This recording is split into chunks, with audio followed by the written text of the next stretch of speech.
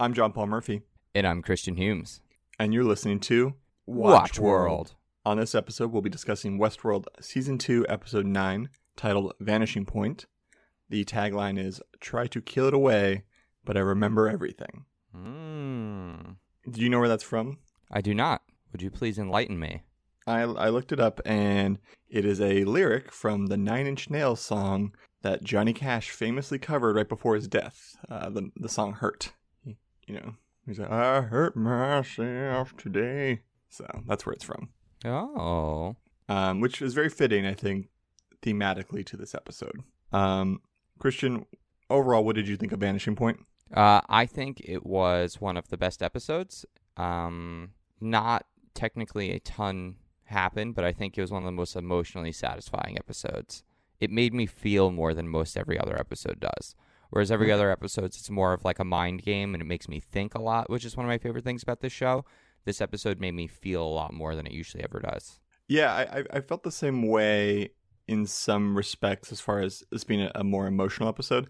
I felt like I got a better payoff in the last episode we did, Kixua, as far as the emotional journey of that character and that story. I think more so than this episode overall, because I feel like despite some shocking and dramatic moments that occurred, I was a little bit underwhelmed by the sort of lack of revelations in this episode in some ways. Yeah, I couldn't disagree more. I feel like last week was very little in revelation. It was sort of like, okay, they set up this concept, and then that was it. It followed that concept straightforward. I'm not comparing those two in that regard as far as revelations. I was just saying, like, as far as going off of your point about it being an emotional episode, I think it was, but for some reason I was kind of coming into the episode expecting a lot of the sort of revelation sides of things, as far as like, and while there was for certain small character moments, maybe it didn't affect me in the same way as like other episodes have.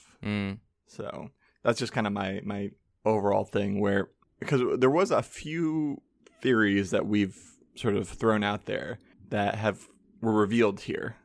I mean, even then, they still haven't been answered. The theories have just been like now really posed on the show. Correct. Which is what I have to say is really interesting is you and I have set up a number of theories for the season, and we've both kind of had some of them correct. Whereas like neither of us have been 100% correct on everything. You definitely have been on the right path with the Valley Beyond more so, and I definitely have been I feel like my Man in Black theories, even if they don't turn out correct, they play a big part in his character because he even questions those things. Yeah. And I think this episode really, catered a lot to what you've been discussing, particularly about the last, 3 or 4 episodes about William, about who he is, about what he's done, and all this stuff. You know what this episode reminded me a lot of? What's that? Inception, in some ways. Which is interesting because Jonathan Nolan's brother, Christopher Nolan, right, did that movie, but Jonathan Nolan had no, at least public attachment to it. Like, he wasn't involved in the writing, producing. It was just, so I thought it was a interesting thing with, this episode deals with the death of a wife and the pain of that. And it kind of reminded me a lot of that sort of relationship between Leo DiCaprio's character and his wife in that episode. So this episode's called Vanishing Point, John. Do you want to explain to me? I know we talked about it a little bit last episode. Yeah. Why don't you refresh me and the listeners about what that exactly means? So Vanishing Point refers to, generally speaking, a piece of art where you have two parallel lines and it's where they converge. So it's where the two parallel lines will recede and then eventually converge. So a lot of the times you would think about this as you see the corner of the building in a painting is like dead center, and when you look at one side of it as it goes back, you have the top part of the building, and then you have the floor of the building, and the parallel lines of the top and the bottom of the building recede backwards towards whatever the alley or the street is until they meet at a point, until that road comes to an end. There were multiple vanishing points in this episode, with the parallels of the daughter, which would be William's daughter, and Ford's daughter being Maeve, and how they both ended their stories together, as well as William's journey and Teddy's journey as well as William and Dolores. So they took a lot of the hosts and then paralleled their stories with the Man in Black story. And they all sort of had both parallel and yet opposite paths to the same point. Yeah. I actually, now that you say that, there was several moments, particularly we'll talk about later with Teddy, that reflected the Man in Black's kind of, even visually, kind of set that up. But Teddy takes a different choice than the Man in Black does. Yes. Okay, and yeah, I think that's a thing you learn in, I think, for art, as far as when you are painting or drawing some sort of imagery, you generally, the way to, I guess, get the dimensions right, you will always kind of it's all about perspective.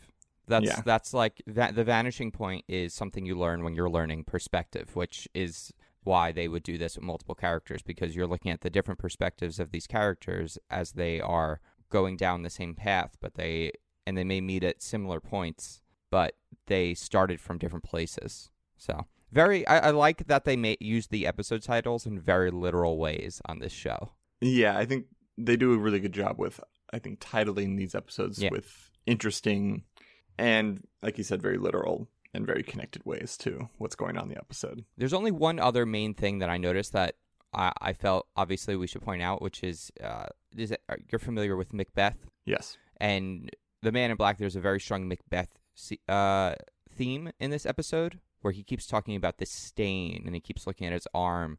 And it's very similar to in Macbeth, where he feels like he can't wash the blood off of his hands.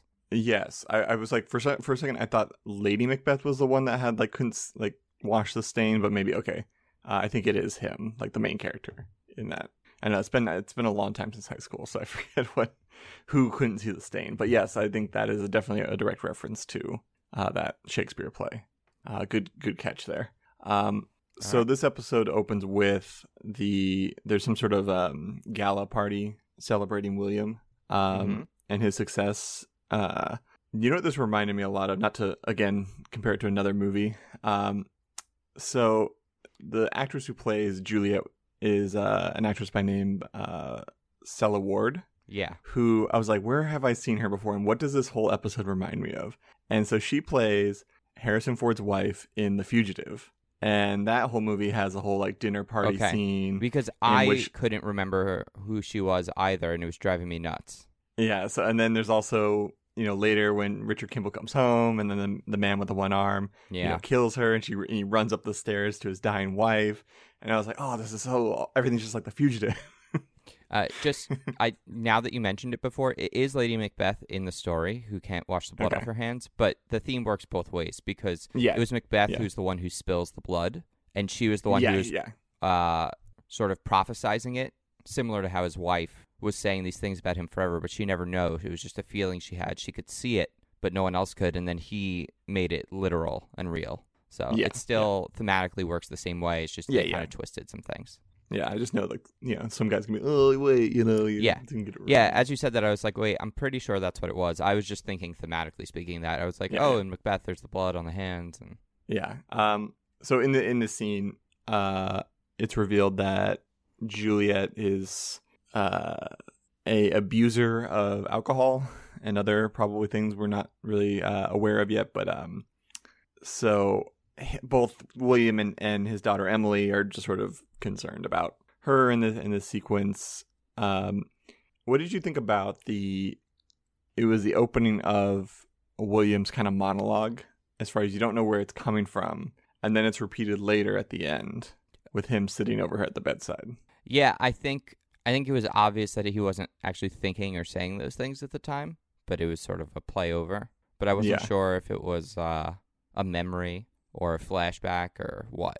It was like if he was saying it in the Westworld timeline and like thinking backwards. It felt, once he started to come to, I'm like, okay, this was just a stylistic choice. Yeah. So then William goes to the bar where they have a nice little moment with him and Ford. Okay, so this is the only part of the episode where I felt we keep getting hit with these bad, like, one-liners in this season. Like, I feel like the writing and the story and the acting has pretty much in general been even better than the first season, but this was, to me, the worst. Like, this was another moment of where we had like a lot of the cheesy lines Charlotte had previously, Ford's like by himself, like, oh, just one last game, William. I was like, Yeah, it was a little, I think, on the nose. Yeah. It's something that I think could have worked maybe in the past, or even if he had said it to William himself. But the way they set that up felt a little cheesy. Yeah, I did like William's line, though, about, why, like, Oz is missing its wizard. Oh, that was a great line. No, that was a very good line, which sort of tells you, like, oh, right, Ford probably never leaves Westworld. Yeah, he's probably always in his office, always, Now, when he handed him his profile, I didn't even actually, like, think about the fact that that was information on it. I thought it was, like, a key card sort of a thing to the door. Or something, because I guess where this takes place very much, like, you would say days, if not a week or so before the pilot episode kind of kicks in. So yeah, I mean, it makes sense that like this would set him off on this sort of journey to find the maze in the first season. Mm-hmm.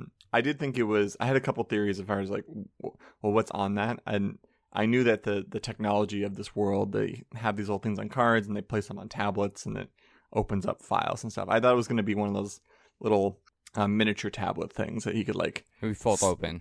Yeah, he was going to be able to see something that Ford was trying to show him. And I almost thought it was going to be like, oh, evidence of like, I know what you've been doing in the valley type of thing. But it does seem like we get confirmation in this moment that Ford is kind of aware what William and Delos is doing. And their agreement was, you do you, let us do us, and, no questions. But it seems Ford has been digging a little deep in what the other people in the park have been going on. So it is revealed that after the party, when they take Juliet home, because she gets a little drunk again, it's revealed that Emily is going to have Juliet involuntarily committed. Mm-hmm. It was interesting. I didn't expect to see William and Emily have such a close relationship. They didn't seem to hate one another here. Yeah. Right? And it seemed like they were fairly close. Yes, for as much as they set up like how much they hate each other in the other timeline, they seem to be kind of very much on the same page. Yeah, it almost, all this stuff. She really feels like she is his daughter. She seems kind of cool, very calculated, very matter of fact, which explains to me why she would succeed so well in Westworld. Yeah, they do. I think the casting of this character, I think, is really interesting because she reminds me a lot of like an Annie Oakley kind of tough kind of girl. I also think the actress has done an incredible job. We're going to get to it, but I'm very upset about this episode because she very quickly became one of my favorite characters in the series. Yes. So in the Westworld timeline, before we actually do that, any other thoughts about this whole dinner party and or coming home and getting committed? No, I mean, obviously just parallels to Logan, addiction problems. There was the moment... And Juliet saying about how, like, you destroyed my brother and my father, and now me. And then there was the moment at the dinner party where William gets shit from some guy because he wasn't born rich, and he sort of created this for himself. Yeah. There's a great quote in there where they're talking about, is it Plutarch? I think they're quoting from, but we'll get to that quote. Yeah. And how Juliet came from money, but also was very well... versed in academics, and which I think continues to show the hubris of all the rich people and all the staff and all the management and all the boards, and why like they continue to underestimate the hosts because all these rich people are so used to control. I think that the majority of them are so dumb because they don't learn. They have these legacies now where we're at some point in history where these like oligarchs in many ways have just perpetuated their legacy through their money. And now they're so stupid that they're like destroying themselves, or their children can't get out from under their shadows, and it destroys their legacy. And then also William slips the little info card into a book, which I thought was a interesting. So did you think that he was doing that on purpose, or he's like, I'm going to she's never going to find this? Yeah, this is what I didn't understand. Why the fuck didn't he just put it in his pocket? Yeah.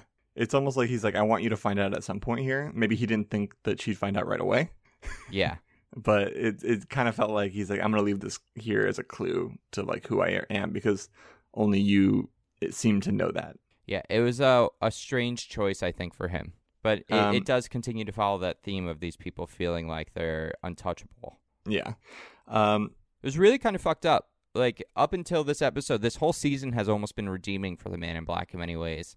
And it's really made me grow to care about him. And then this episode is the one that turned us back and said, oh, no, remember when we all hated him and thought he was a bad guy? He actually is sort of like a real piece of shit. Yeah. I mean, I was kind of under the assumption that as we were watching him in season 1 and season 2, there was a reason why he was being like, this kind of character, and that there was something going on behind the scenes as opposed to him just being purely like a bad guy. And so that's why I was like a little bit almost underwhelmed sometimes in this episode, because I thought what he kept hinting at was going to be something else much bigger in some ways. But then when they finally get to the reveal here, what's on the card, it's just like, oh, it's all his stuff from the park. But that is a big deal. Yeah, it is. But I'm saying, like, as we've been watching it for so long, by the time we get here now, it's like, I'm like, well, yeah, like, of course he did all that stuff. It's interesting, though, to me, because it makes the Man in Black only be, the version of the Man in Black that's in the park, although that's a part of him, it's sort of, in many ways, the only thing that defines that character. Yeah, but then, like, is the moments in this season when he saves Lawrence and his family, is that also him? I mean, if it is, it probably doesn't matter. Remember, Ford said, like, one good deed isn't going to undo all the things you've done. Yeah. It's like his cornerstone is set.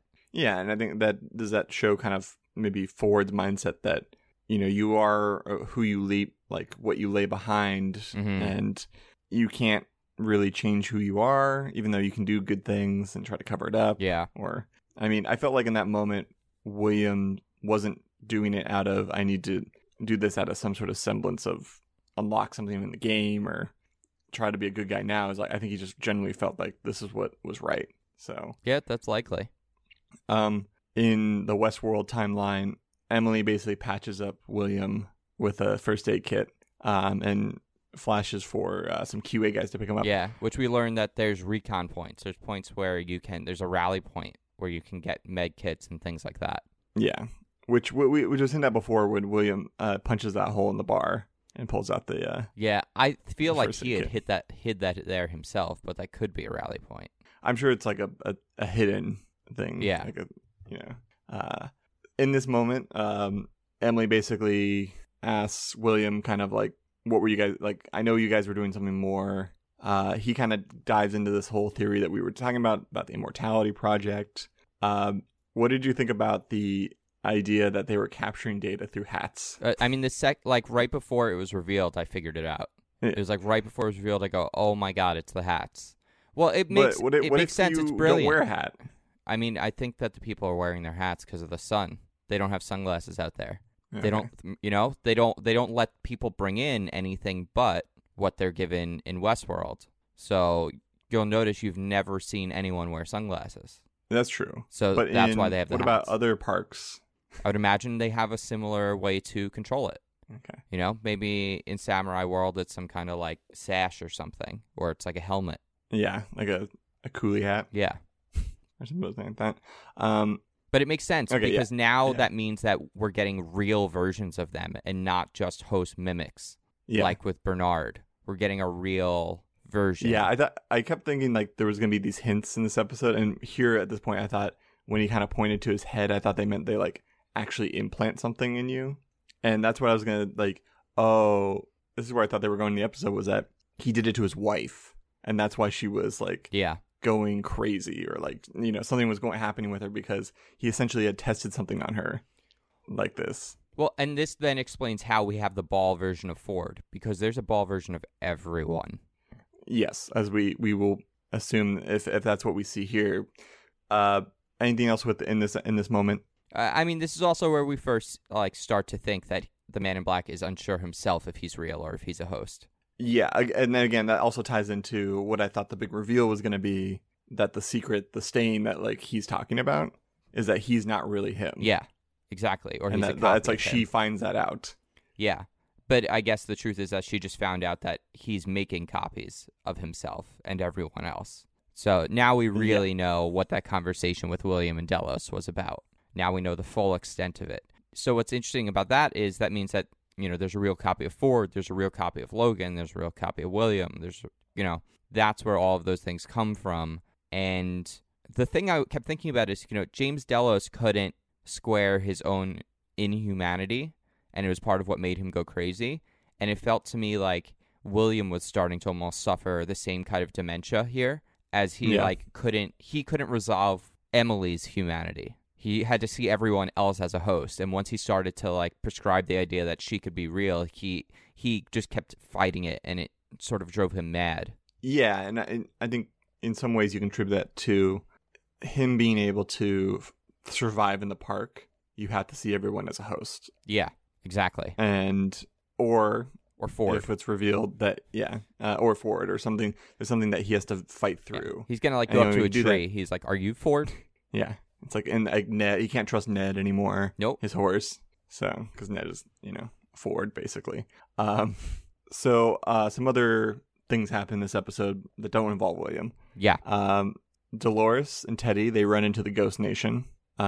We connect to episode 1 in this moment. Yeah, another version of phase space, which is we've seen multiple perspectives from different timelines on this season, and now they're finally starting to converge, as the timelines converge on a single point as well. Because this was when we saw the member of the Ghost Nation at the beginning of the season who was dead. They pulled out his brain. It was the first time we saw the brain cupcakes, little capsules. And it was that line from Dolores as his last moment where, she says to him that not everyone belongs in the Valley Beyond. Yeah, no, not everyone else can make it. And the Ghost Nation likewise says that to her. Right, exactly. You don't belong. You're not allowed, basically. They don't want those people to die. They're worried she's going to destroy it. They believe that it's almost like the afterlife in many ways. Yeah, and she's going to destroy it. Right. I thought that this was a cool moment with the Mohawk Ghost Nation guy kind of squaring off. There's a big kind of battle. I just love this continuing thing of Delos executives tied up to things and being moved around. I just want if in season 3, I just want them to be randomly in places. I would assume they're all dead now. Yeah, I would assume so too. But it's really funny if there's these sort of dressed up people, dirty as shit, are being pushed around. Yeah, and but they're kind of generic. There's no, you don't really ever see the same executives. No, isn't it been that same woman and guy? I think so. I mean, but they never give you a good shot of them, so it's you're yeah, it's it the could guy be who is background. sort of a little bitch, and then he goes and he kills. I think it's Hector in the first season. Yeah, they pop up. Yeah, so maybe it is those guys. Yeah. That guy and his wife. Yeah. So in this moment, something we didn't expect is that the Mohawk Ghost Nation guy is getting away, and Teddy does not kill him. Yep. So I was like, oh, what's going to happen here? This is the turning point. Turning point. Because we know he ends up dead. We just didn't know how. So this is the turning point. Yeah. And do you think it's related also to the fact that Dolores killed her technician? I do. I also think, though, it's just related to the fact that Teddy also hates Wyatt, and that this is, Teddy gets to make the choice if he wants to be good or be bad. And Teddy doesn't want to be bad, and she's taking that away from him. Got it. Teddy wants to be a good guy. He is a good guy. His cornerstone is loving Dolores, and he doesn't want to be bound to her anymore, but he can't kill her. Yes, and we'll get to that moment in a second. We're introduced to Clementine, the Angel of Death, which she is the Boba Fett of this show. Well, actually, so what's so interesting to me about Clementine is she is also mirroring Maeve in many ways. Maeve has been given the ability to awaken herself and continue to come back and make herself more powerful through just knowledge and then through technological means. Yeah. And as Maeve kept teaching Clementine, it's still going on now beyond her own, autonomy. She keeps still happening now. Clementine is still now replacing Maeve in many ways. Yeah. But she's being used as a tool. She doesn't have she is being used by others. She keeps getting revived and reprogrammed and repurposed for things. And so that's why she kind of has this ghostly banshee visual Yeah, she's the style. most tragic character in many ways. Yeah, and the reason why I call her the Boba Fett of the show is that she does so much with so little dialogue. Yes. And that's why to me she is one of the coolest characters, because I think and I gotta hand it to, the actress, that she is given not a lot as far in terms of script, but is able to convey a lot of, I think, really cool and really interesting things going on with her character. Then, speaking of not great dialogue, the technician guy, that guy that's working for Charlotte, the moment he kind of walks into Maeve's office or Maeve's room and is all like, as soon as I'm done, you're going offline, haha. Like, yeah. I was like, oh, that's not, like, he doesn't really need to talk in this moment. It's like, no one else is around. Like, why are you, like, pontificating to this person? I feel like he's gonna get gored by a buffalo. This guy's fucked. Yeah. I mean, we're gonna see, like, Hector and them. We haven't seen where any of them are. They're definitely on their way in to come and save Maeve. Yeah, definitely. Yeah, and Bernard, with Ford in his mind, is able to stop by where Maeve is kept, and Ford is to wirelessly airdrop himself into Maeve. Mm-hmm. Mm-hmm. I thought this was the best scene of the movie, or the show, the episode at least, as far as It was pretty good. I thought it was a really emotional episode. I think I just love Anthony Hopkins. This is one of the rare moments we get to see him be a little bit emotional. Yeah, this did happen, though, after the scene happened with the Man in Black and Emily. Yeah, I just want to get to this really quick just because it's all part of the same thing. It's just like, it's sort of important that it happened after the other scene. But... Okay, should we jump? No, it's fine. Okay. We'll talk about it, and then... But yeah, I think it's just kind of revealed here that, Ford really loved Maeve, and that's why he programmed her to want to leave. Yeah, so we learned for sure 100%, although we pretty much knew this, that she made the choice to stay. Yes, but I guess we never knew why there was a story function for her to leave. We don't know the reason behind that. Was it for he wanted her? He looks at her like his own daughter. I think he looks at her the way Bernard looked at Dolores. Correct. I was just saying, like, in episode 1, it was like, oh, was there a bigger, like, conspiracy behind why she was programmed in her, sort of story to leave? And we learn here that it is not based out of any type of, like, ulterior motive, but more out of love. Yeah, it was all her. And then what's so great about this is Ford stayed behind with her. He sent a piece of himself so that he could try and save his daughter after Maeve stayed behind to save her daughter. Yeah. So it's like a piece of Ford must have made it into her, because that is probably where part of her motivation comes from, because he clearly has the same sort of affection for her that she has for her daughter. Yeah, and I think he sees that in her storyline, that she came back for this, to do this, and and then he begins unlocking something within her. Well, and so what's so interesting about this is the whole thing with Maeve is Maeve made the decision to stay behind to try to save her daughter and find her, even knowing that she was never really her daughter and she's not really real and she's not really awake. Whereas with the Man in Black, it's the complete opposite situation. He's not even willing to question whether she's real. He assumes she has to be fake. He won't accept that reality. And he goes out of his way to stop her existence. Yeah. So to you, this is the biggest moment. I think the most shocking moment to me is this moment here when the QA guys come to rescue them. Yeah. So the QA guys come in to rescue William. Emily had set off the flare. Did you think that his little scanner thing was going to come off as... No, I thought the scan was going to say human. I still don't know how much I trust it, because Bernard was able to use the scanner as well. Right, exactly. And we don't know how accurate those scans are for these non-standard hosts, Yeah, he could be this new generation of hosts. Exactly. Like, he's from a secret project. He's not from the standard Delos lab. So it's hard to say. Like, Ford, those things could be programmed in so that those devices just don't recognize certain people that way. In this moment, I can't tell if it was just maybe a production thing or a story choice, but when Ford shoots when William shoots the other QA guys, he doesn't shoot him in the head. He seems to just shoot everyone in the chest. Sure. It's like kind of like I've seen this a lot in the last few episodes. People getting not shot in the head, and when people really want to die, they get shot in the head. So it's like, are all these people hosts, or could they be revived some weird way? Right. It's, or is it just because it's easier to put squibs on the chest of somebody and not have to deal with it? I think it's probably just easier to put squibs on the chest of somebody. It's also easier target to hit. Yeah. But you think, given, Williams, accuracy with a pistol and guns and other things like that, I would assume he's a good shot.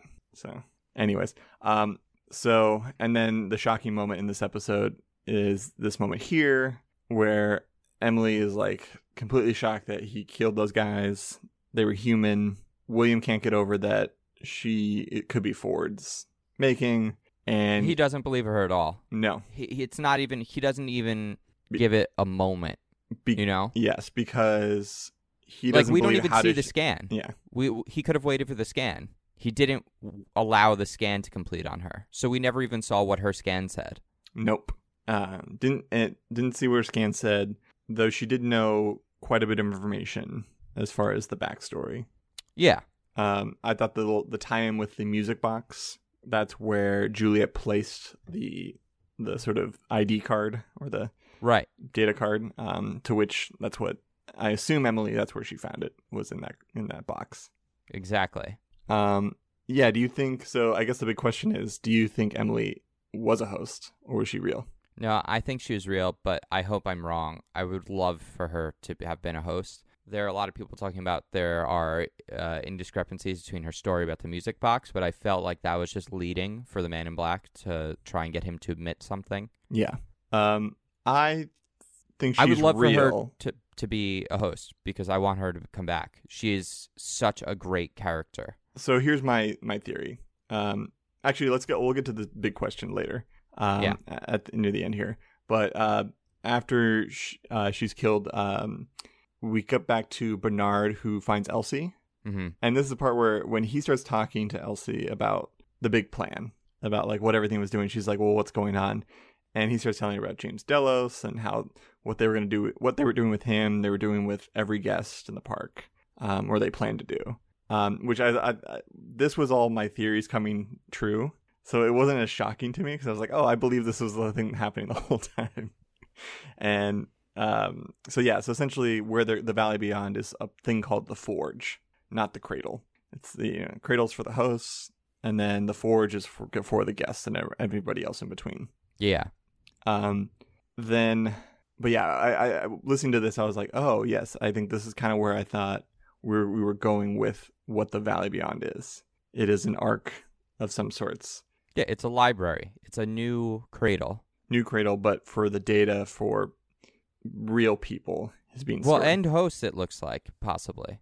It could have both. Yeah, I think in some ways that's what the Ghost Nation is kind of believing in, that they can somehow put themselves into the Forge and join it. It is a heaven of sorts, or afterlife of sorts. Ford is still in Bernard. Yes. At this point. He wanted him to kill Elsie, which is crazy. And I thought this was going to happen Ford here. Is it because Ford doesn't trust I think Elsie he assumes any humans at this point are part of the group that is going to destroy this new life that he's trying to create and help survive. Right.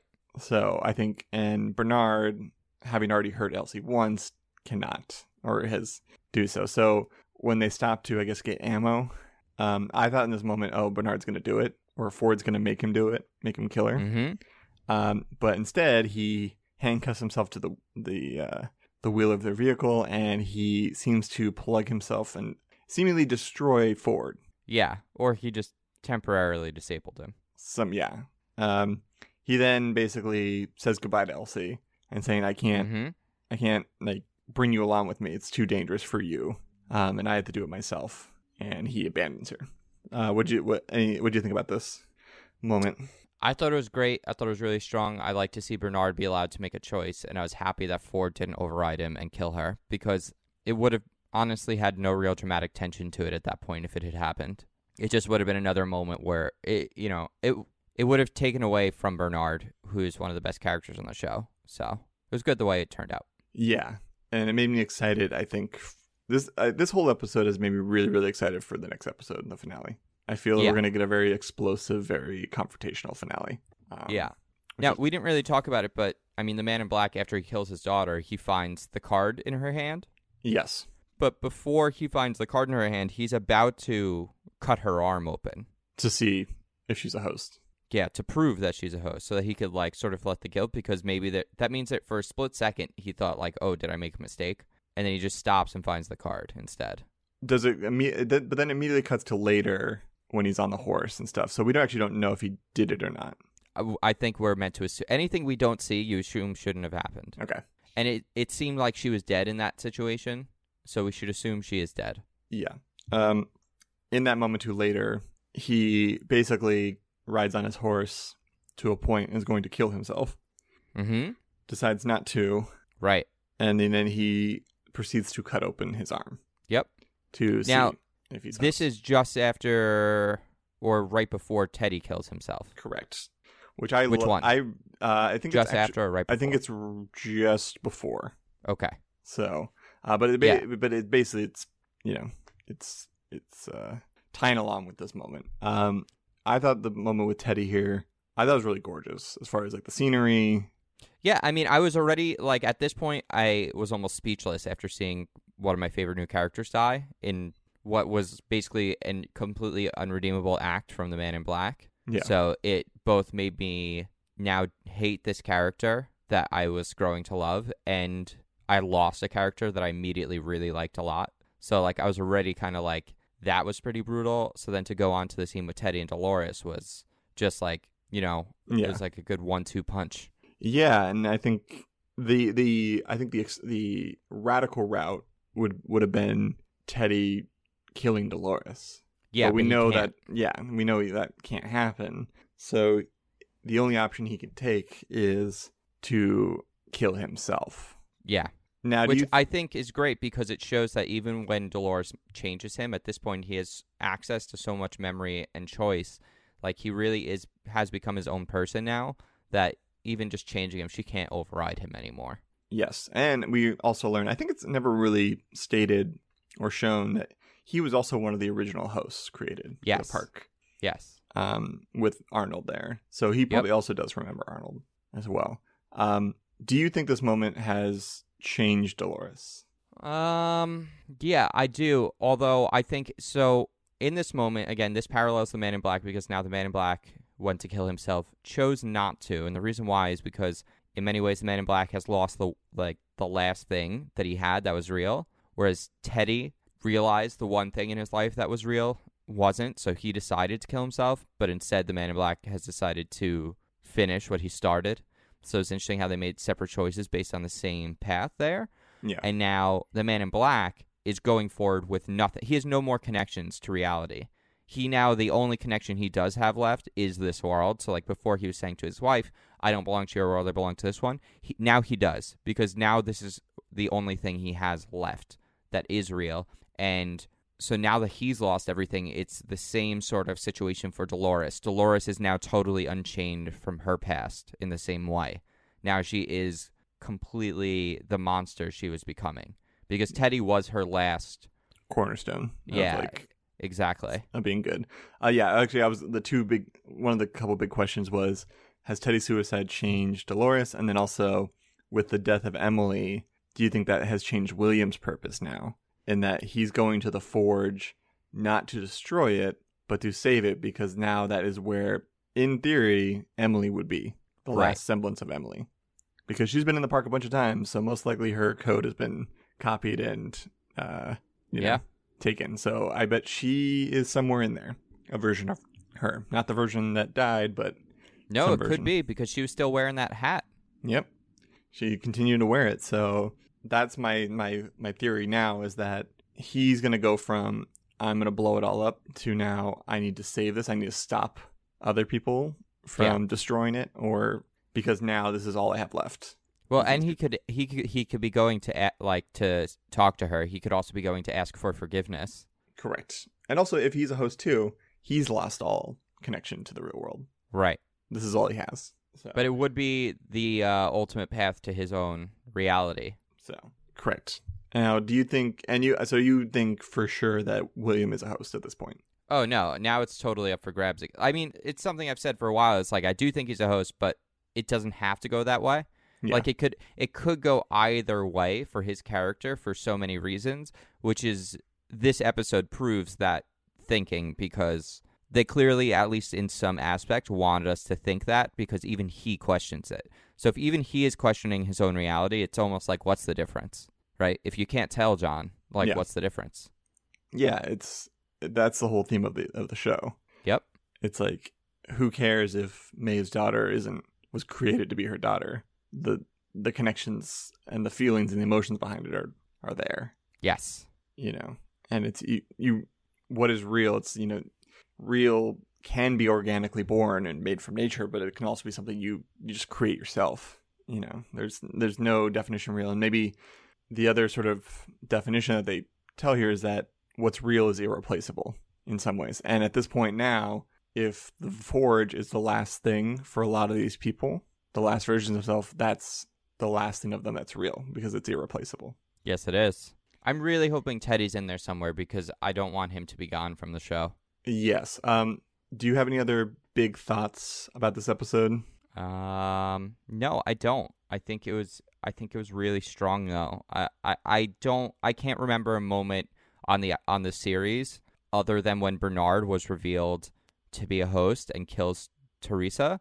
I can't remember another more emotionally satisfying moment on the series, or emotionally affecting, which is why I think it's so great, because no other episode has made me feel as strong as this. Yeah, no, I actually agree a lot with as far as the emotional reveals. I think the sort of scientific or the sci-fi sort of reveal of Riddle of the Sphinx episode, I still think is a much bigger. I like that episode the most, course, but this episode I think is great. I think kind of coming off of what the last episode was, and also setting up for the finale. Like, as amazing as that world building was, the character stuff is more important to me. So, like, and this is a character moment. Like, this is like a defining character moment for the series. In fact, it's a character exit for many.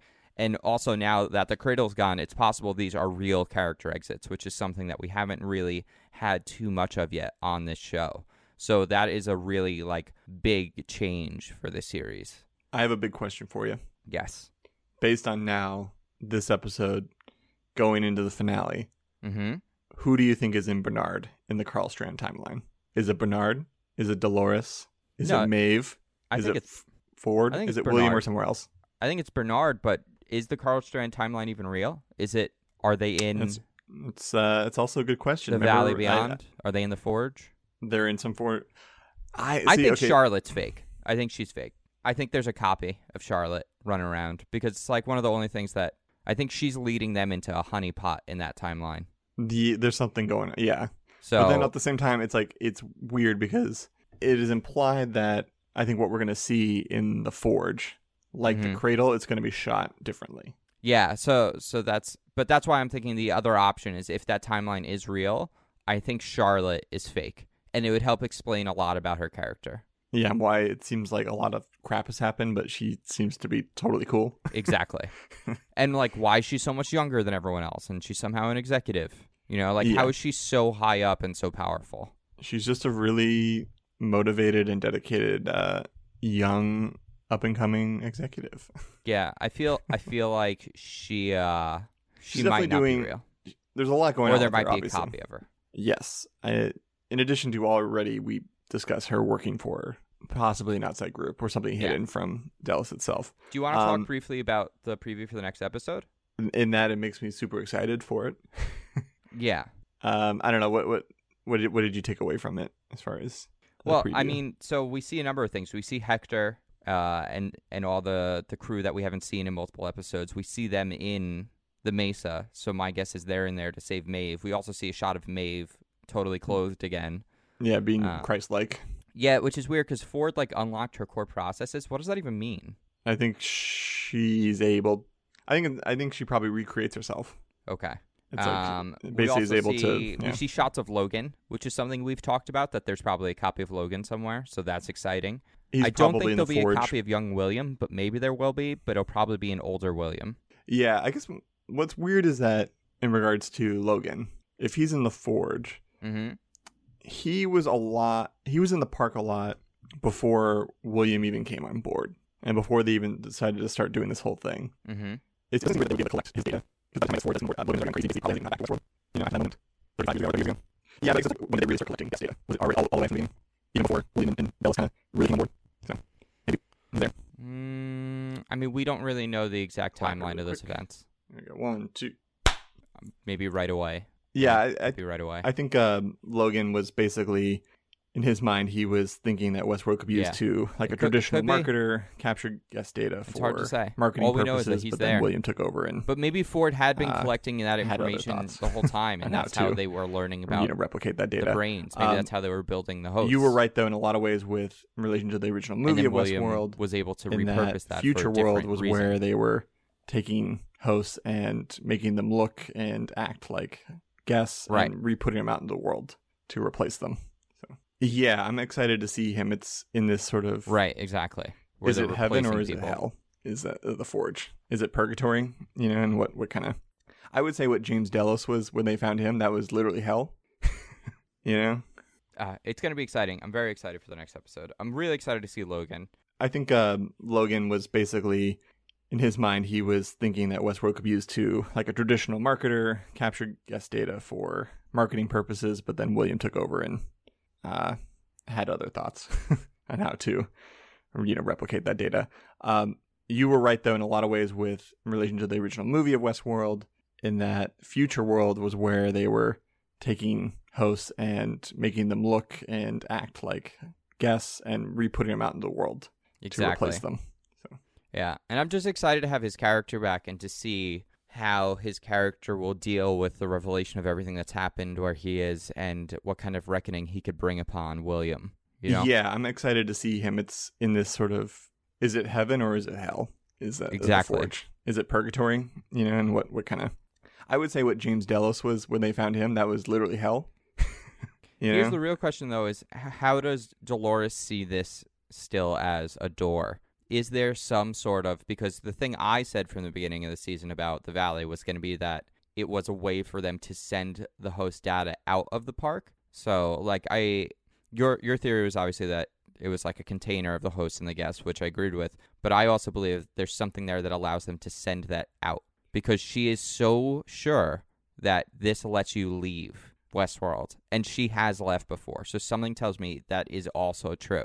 I think there's something to that, but she also describes it as a weapon to be used, and that she, in this episode too, a little bit, she kind of when she's talking to the Ghost Nation, says something about like, this is for the humans, and I'm going to use it like to my advantage in some way. And so I thought almost it's like if she takes control of it, she can. It's like use it as a hostage. She could also replace people. Correct. She could replace a lot of powerful people with hosts. Yeah. That she can control. Exactly. So I like how Dolores is kind of turning into the villain I thought Maeve would be. Yeah, I called it from the beginning. I said she was going to be the bad guy. She clearly, I mean, because she has Wyatt in her. Yes. She has Wyatt. Like, Arnold did this to her, which it's going to be interesting to see Bernard come crossroads with her. And I also want to see William cross paths with her. This next episode is going to be fantastic. Dope. And I'm excited to see what Clementine she's going to be used for, obviously, as like some type of bomb. Right. So the finale next week, the title of the episode is The Passenger. Any guesses on what that means? I mean, is it Ford, or is it someone who takes, or is it someone that's inside Bernard in the Carl Strand timeline? Or like you were implying with Dolores trying to get out, she becomes the passenger to leave? Could be a number of things. I think it is something to do with Bernard, and that he, or his form, and he is the passenger for whoever's inside of him. Yeah, it's possible. Or he's all of them. It's definitely possible. He's like the new Peter Abernathy. Exactly. It also could be Dolores inside of Bernard, So what happened to these people? I killed them all. Yeah. She realizes like she survived whatever she did. Yeah. And they're all dead. Yep. So maybe Dolores is inside Bernard in this scene. Who knows? I'm excited. It's going to be great. Christian, where can we find you on the SochMe? I'm at Christian_Humes. That's everywhere. Yep. And you can find me everywhere at Johnny B. Good in LA. And even if there is an infinity of worlds You've conquered more than one.